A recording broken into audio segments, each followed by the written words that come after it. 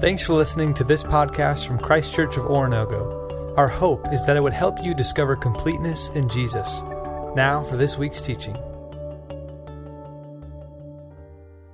Jesus continued, "There was a man who had 2 sons. The younger one said to his father, 'Father, give me my share of the estate.' So he divided his property between them. Not long after that, the younger son got together all he had, set off for a distant country, and there squandered his wealth in wild living. After he had spent everything, there was a severe famine in that whole country, and he began to be in need.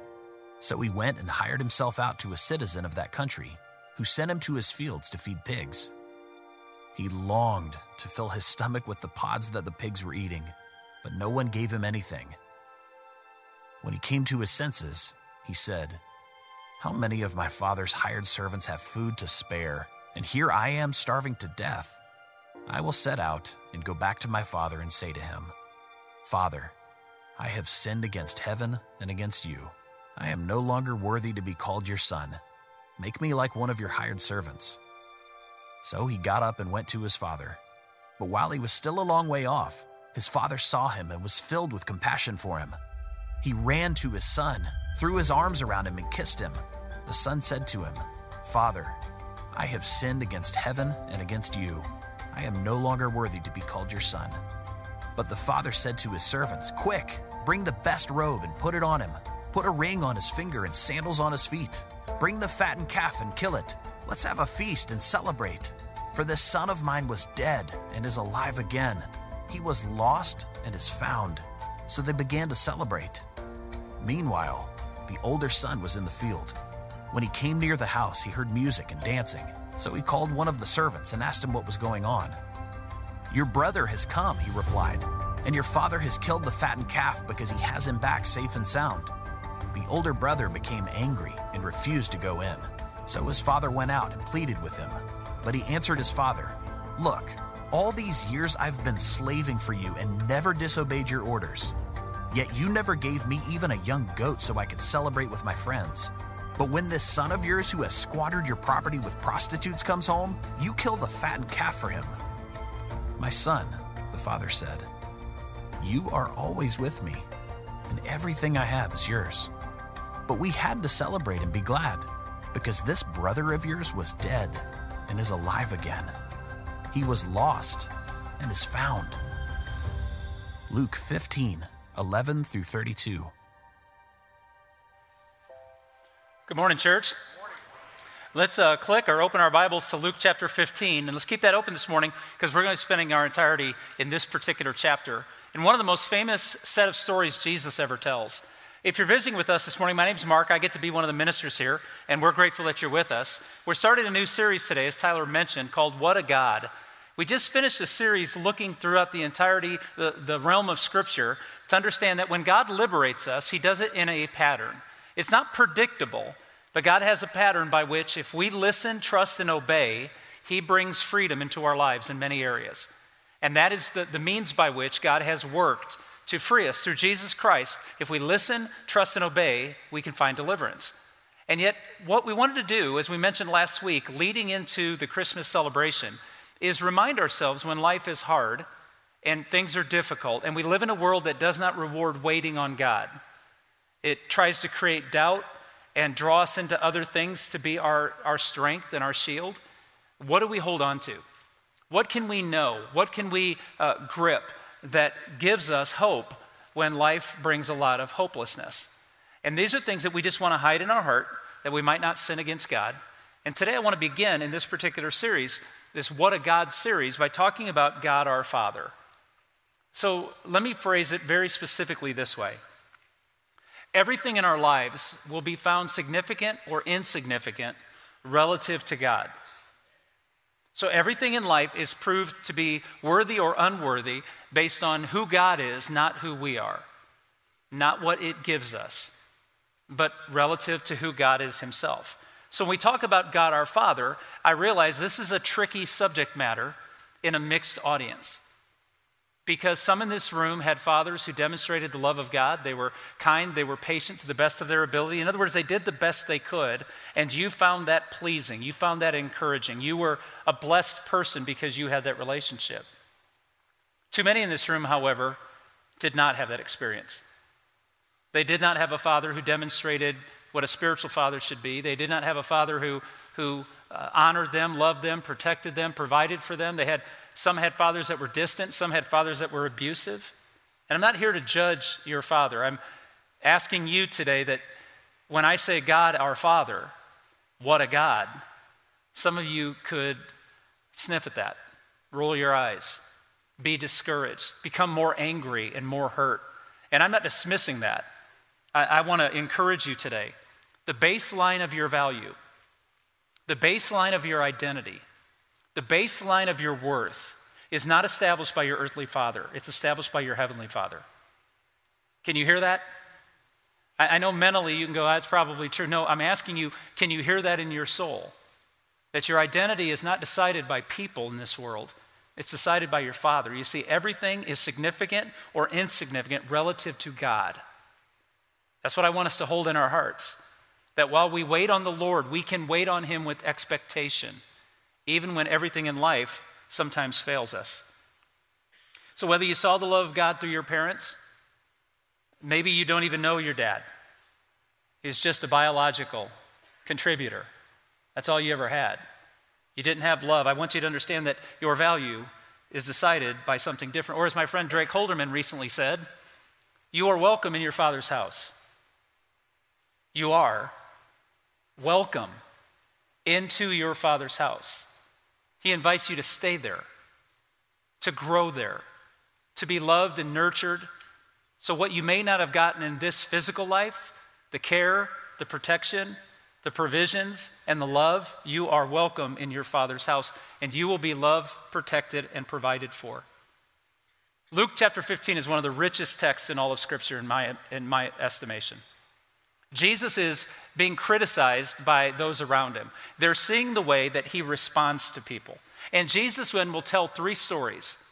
And these stories they're very interconnected rather. They're not disconnected. They're not 3 random stories. Jesus is making a point. Now, as we begin into Luke 15, here's my fear. You already know it. Even if you're not in church often, the expression a prodigal son, you know what it means. You know it means someone who's walked into a path they should not have walked and has to turn around sheepishly and come back for forgiveness. You know the story. I'm not going to spend as much time in the details of this story as you might imagine. They're pretty clear. I could mansplain it, but I'm not gonna. I want you to understand why he told the stories. I want you to see what he's saying underneath the story so that you and I can find ourselves in the audience. It's not just an audience. We are the audience still. The power of the Holy Spirit is taking Jesus' teaching and applying it to each of us. Because there are some people who want Jesus and don't think they can have him, and there are other people who think Jesus is good, but I'm good. And that's the audience today. Look at verse 2 with me. It's the criticism of Jesus. This man welcomes sinners and eats with them. He welcomes them. He's not only open to them, he invites them. He invites them into his parties and he goes to their parties. Now, we might think culturally that this is a big deal, and it is in Jesus' day, but let's be honest with one another. If we're honest with each other, when someone asks us to go out to dinner, it does depend who it is. Can I have an awkward amen? Yeah, good. I'm not the only one. Now, see, I'm kind of the person that it's the first question I ask is, where? Because food matters. And then with who is secondary. But the truth is, having a meal with someone you don't know well or you don't care for or they drive you crazy, sitting around that table, that's hard to do. He's being criticized regularly by who he hangs out with. I want you to remember, you are welcome in God's house. You, particularly you, are welcome in your Father's house. Your identity is established by him, not by the world, and most importantly, not even by yourself. So Jesus gives this example of why he cares, why he loves, why he welcomes all people.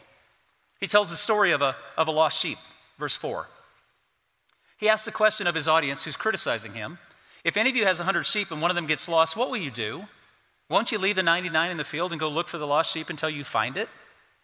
And when he finds it, down to verse 6, he calls his friends and neighbors and says, rejoice with me, I have found my lost sheep. If you read too quickly, you're going to miss the key point here. Verse 7.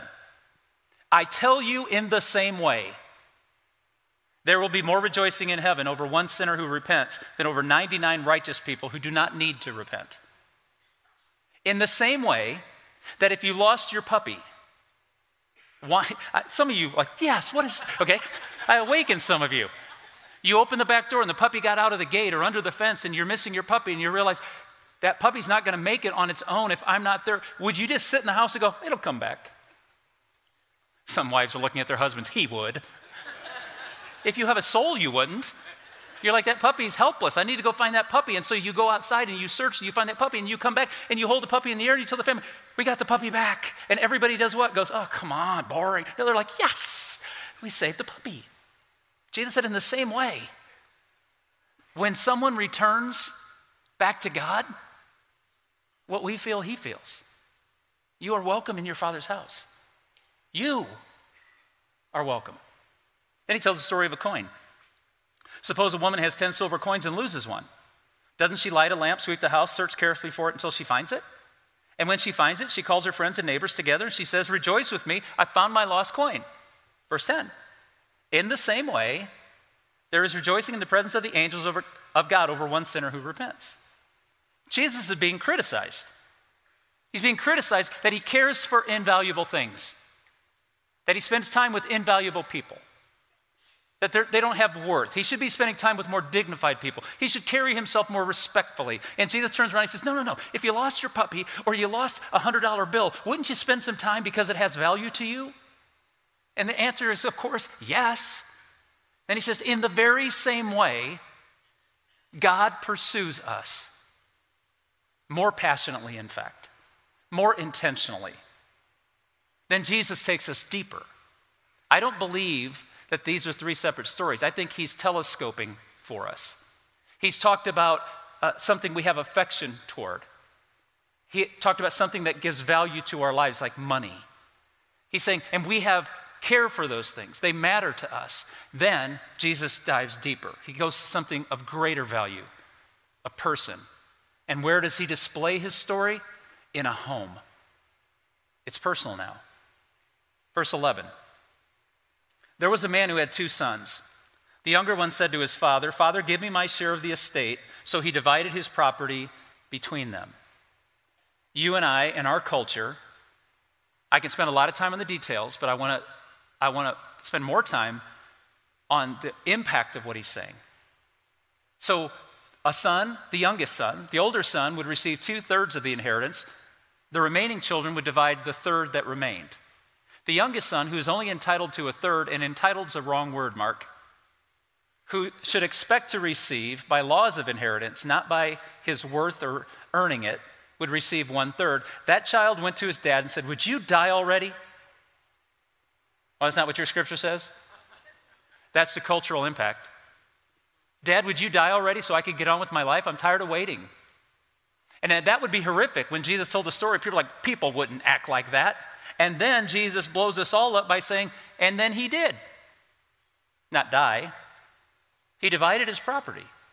He liquidated what he had earned and what was his. He didn't owe it to his sons. A good father would bless them. He didn't have to. He liquidated 1/3 of his possessions so that his son could have the desires of his heart. And in this moment, I want you to see if you see what I see. You don't have to. This is not an issue of whether or not you're in the kingdom or not. But I see something that I wonder if it's there in Jesus' storytelling. The lamb got lost because lambs are dumb. Lambs need shepherds.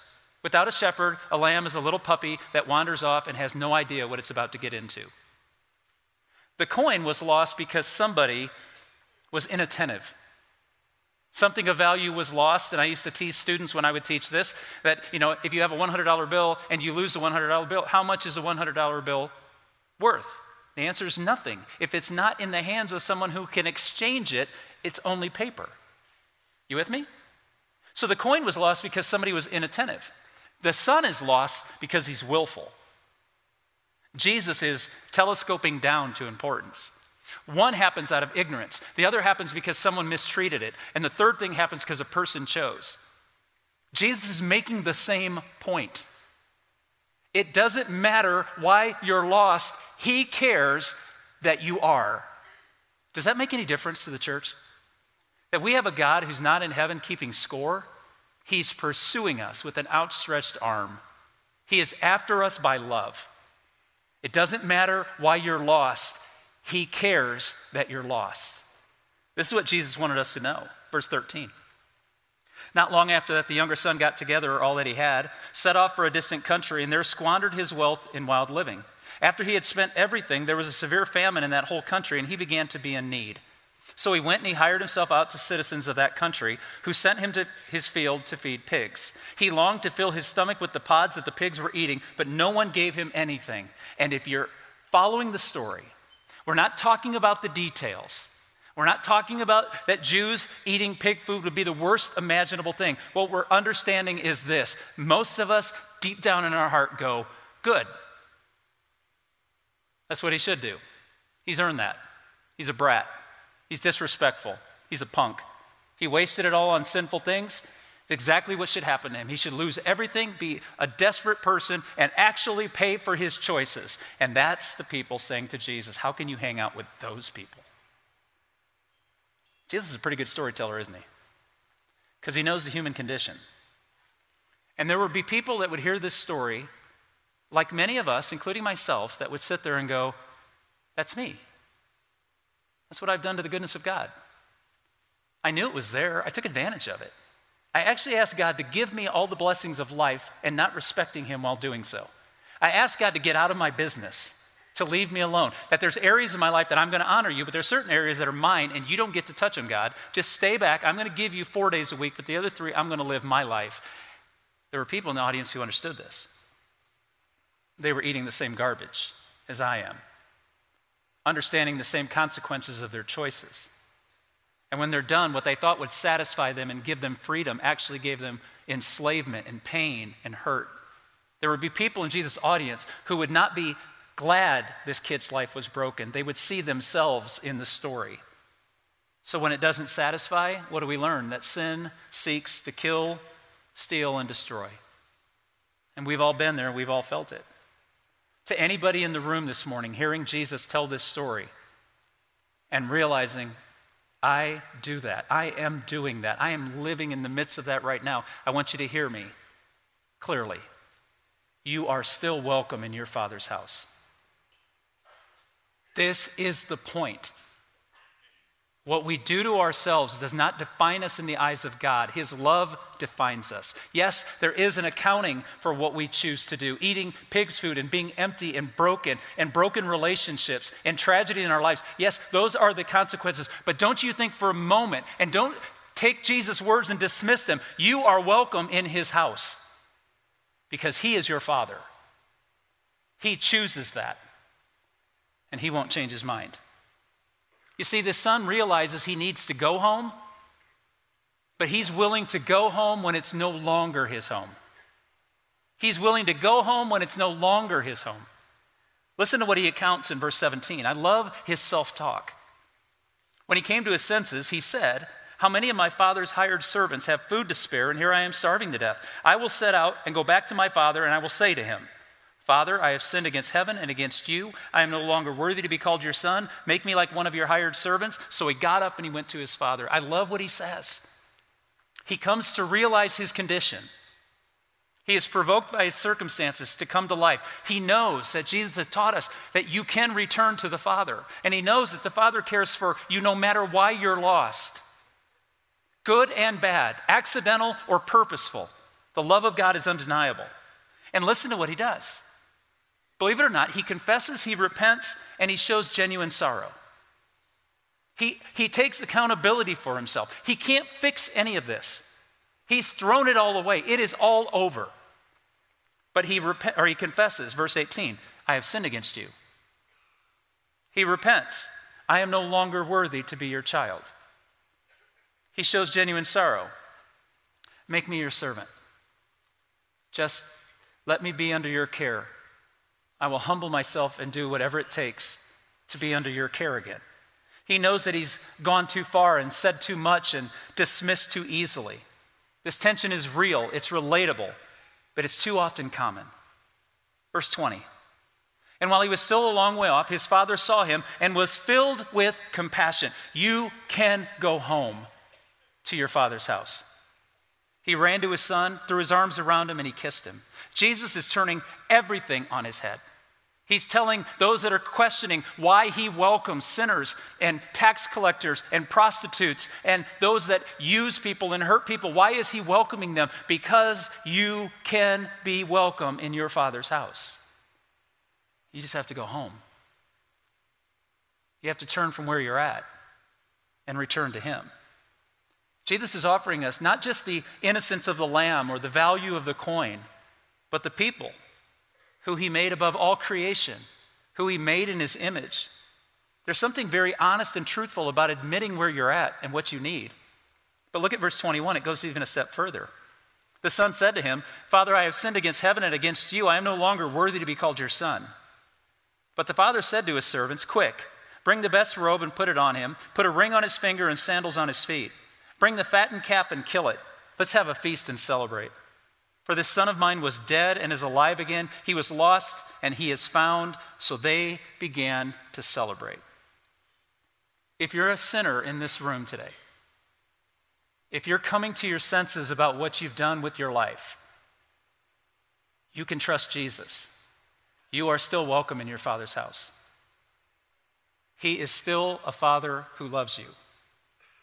And what I love is the son comes back and he says, I no longer can be your son. I have gone too far. I have done too much. I have crossed the divide. I can never get back. I'm not your son. I realize that. I threw that all away. I want to be your servant. And I love this. The father says quickly, he silences his son. Stop it. And he says, get the crown, get the ring, put the robes on him and start the festival. My son is home. The son doesn't get to define who he is to the father. The son is correct. I threw my sonship away. And the father says, you don't get to decide that. I decide that. My son is home. My daughter is home. Put the crown on the daughter. Put the ring on the son's hand. Put the robe back on them. Everything that is lost is repurposed because the father lets it happen. This is the story. You see, God will always be your father even when you act like he's not. His love cannot be alterated by our behavior. Great ending, huh? Jesus is a good storyteller. Is that pretty obvious?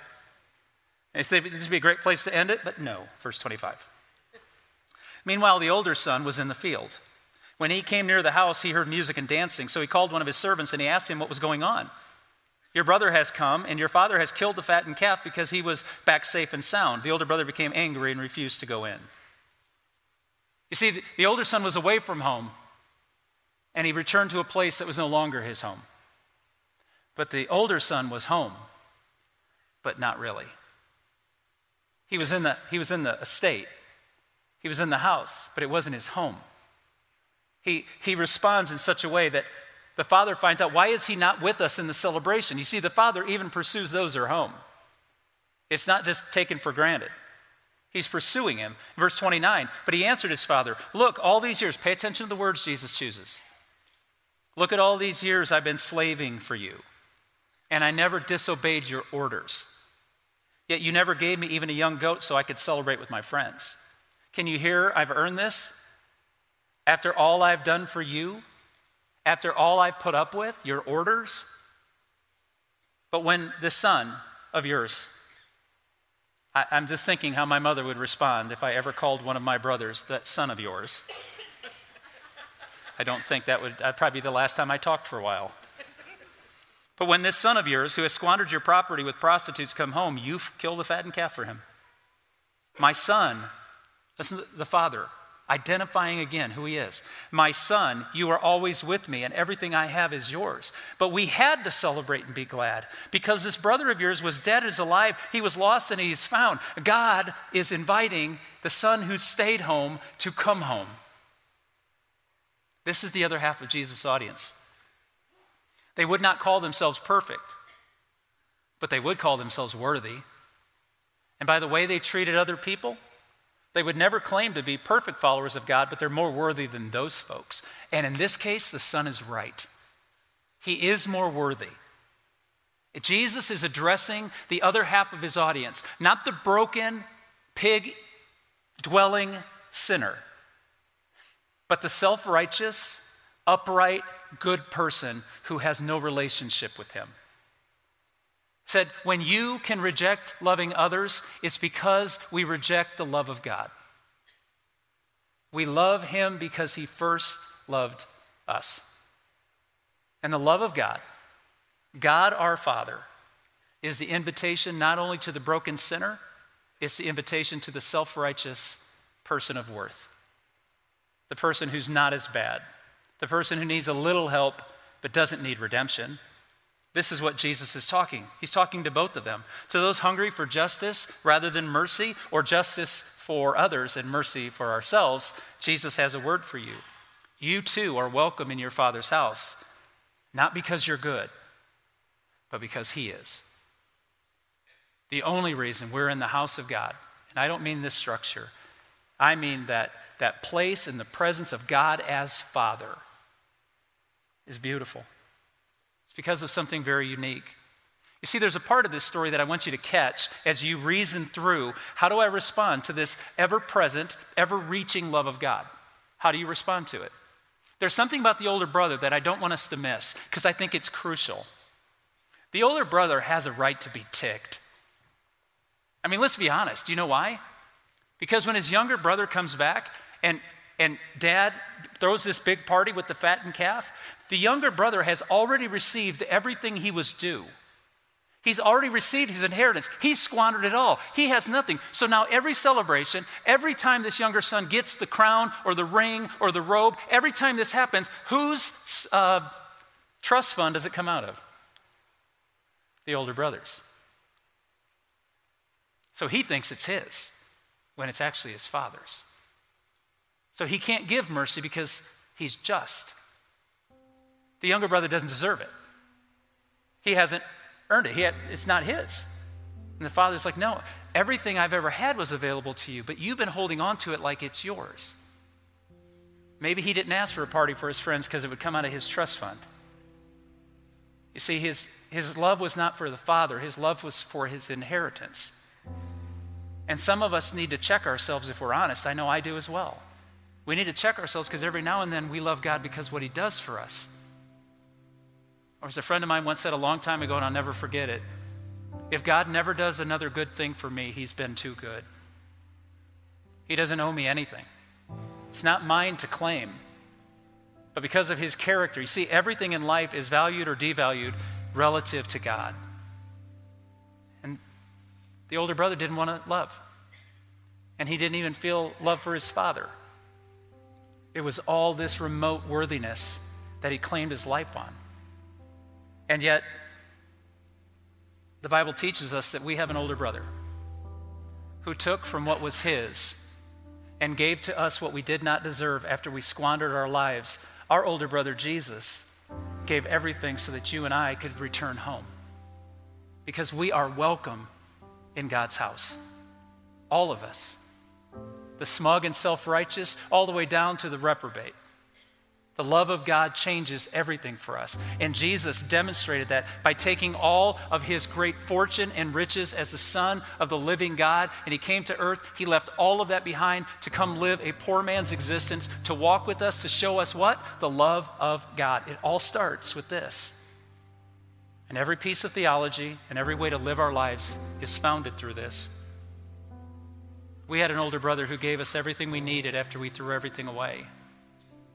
1 John 3:1 says it so cleanly.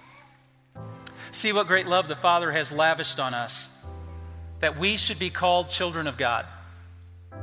And that is what we are. Would you read that out loud with me? See what great love the Father has lavished on us, that we should be called children of God. And that is what we are. You can dwell with your God in his space. because he loves you, and he will always love you. Will you open yourself up to that? You're welcome in the Father's house. Will you come home and dwell with him? Not because of what you get, but because of who he is. Will you draw close to him and heal that hurt in your heart, or celebrate that goodness that you saw displayed, that we are getting a foretaste of the presence of God? We talked about this last week. Call to discipleship is a call to God himself through the blood of Jesus Christ, our older brother, who gave of everything that was his, that we might be able to return home. We're going to sing a song here in just a moment that celebrates God's love, several in fact. And then we're going to gather around the emblems of the table. We're not doing that right now. We'll do that in just a few moments. But we're going to celebrate the body and blood of Jesus and what he's done for us. And following that, there's going to be an opportunity that maybe today's the day you want someone to pray with you. Maybe today's the day you want someone to pray for you. And we're going to encourage you. At that time, you'll be told when. There'll be people standing at the back table that will meet with you. If you'd like to have a conversation, begin a conversation, have someone pray for you or pray for someone you love and care about. Maybe today's the day that you finally open yourself up and you return home to God and let his love begin to rewrite your story. You and I are welcome in our Father's house. Thanks again for checking out this podcast. We hope this teaching helped you to discover completeness in Jesus and encourages you to help others do the same. For more resources or to learn about Christ Church in general, visit us online at cco.church.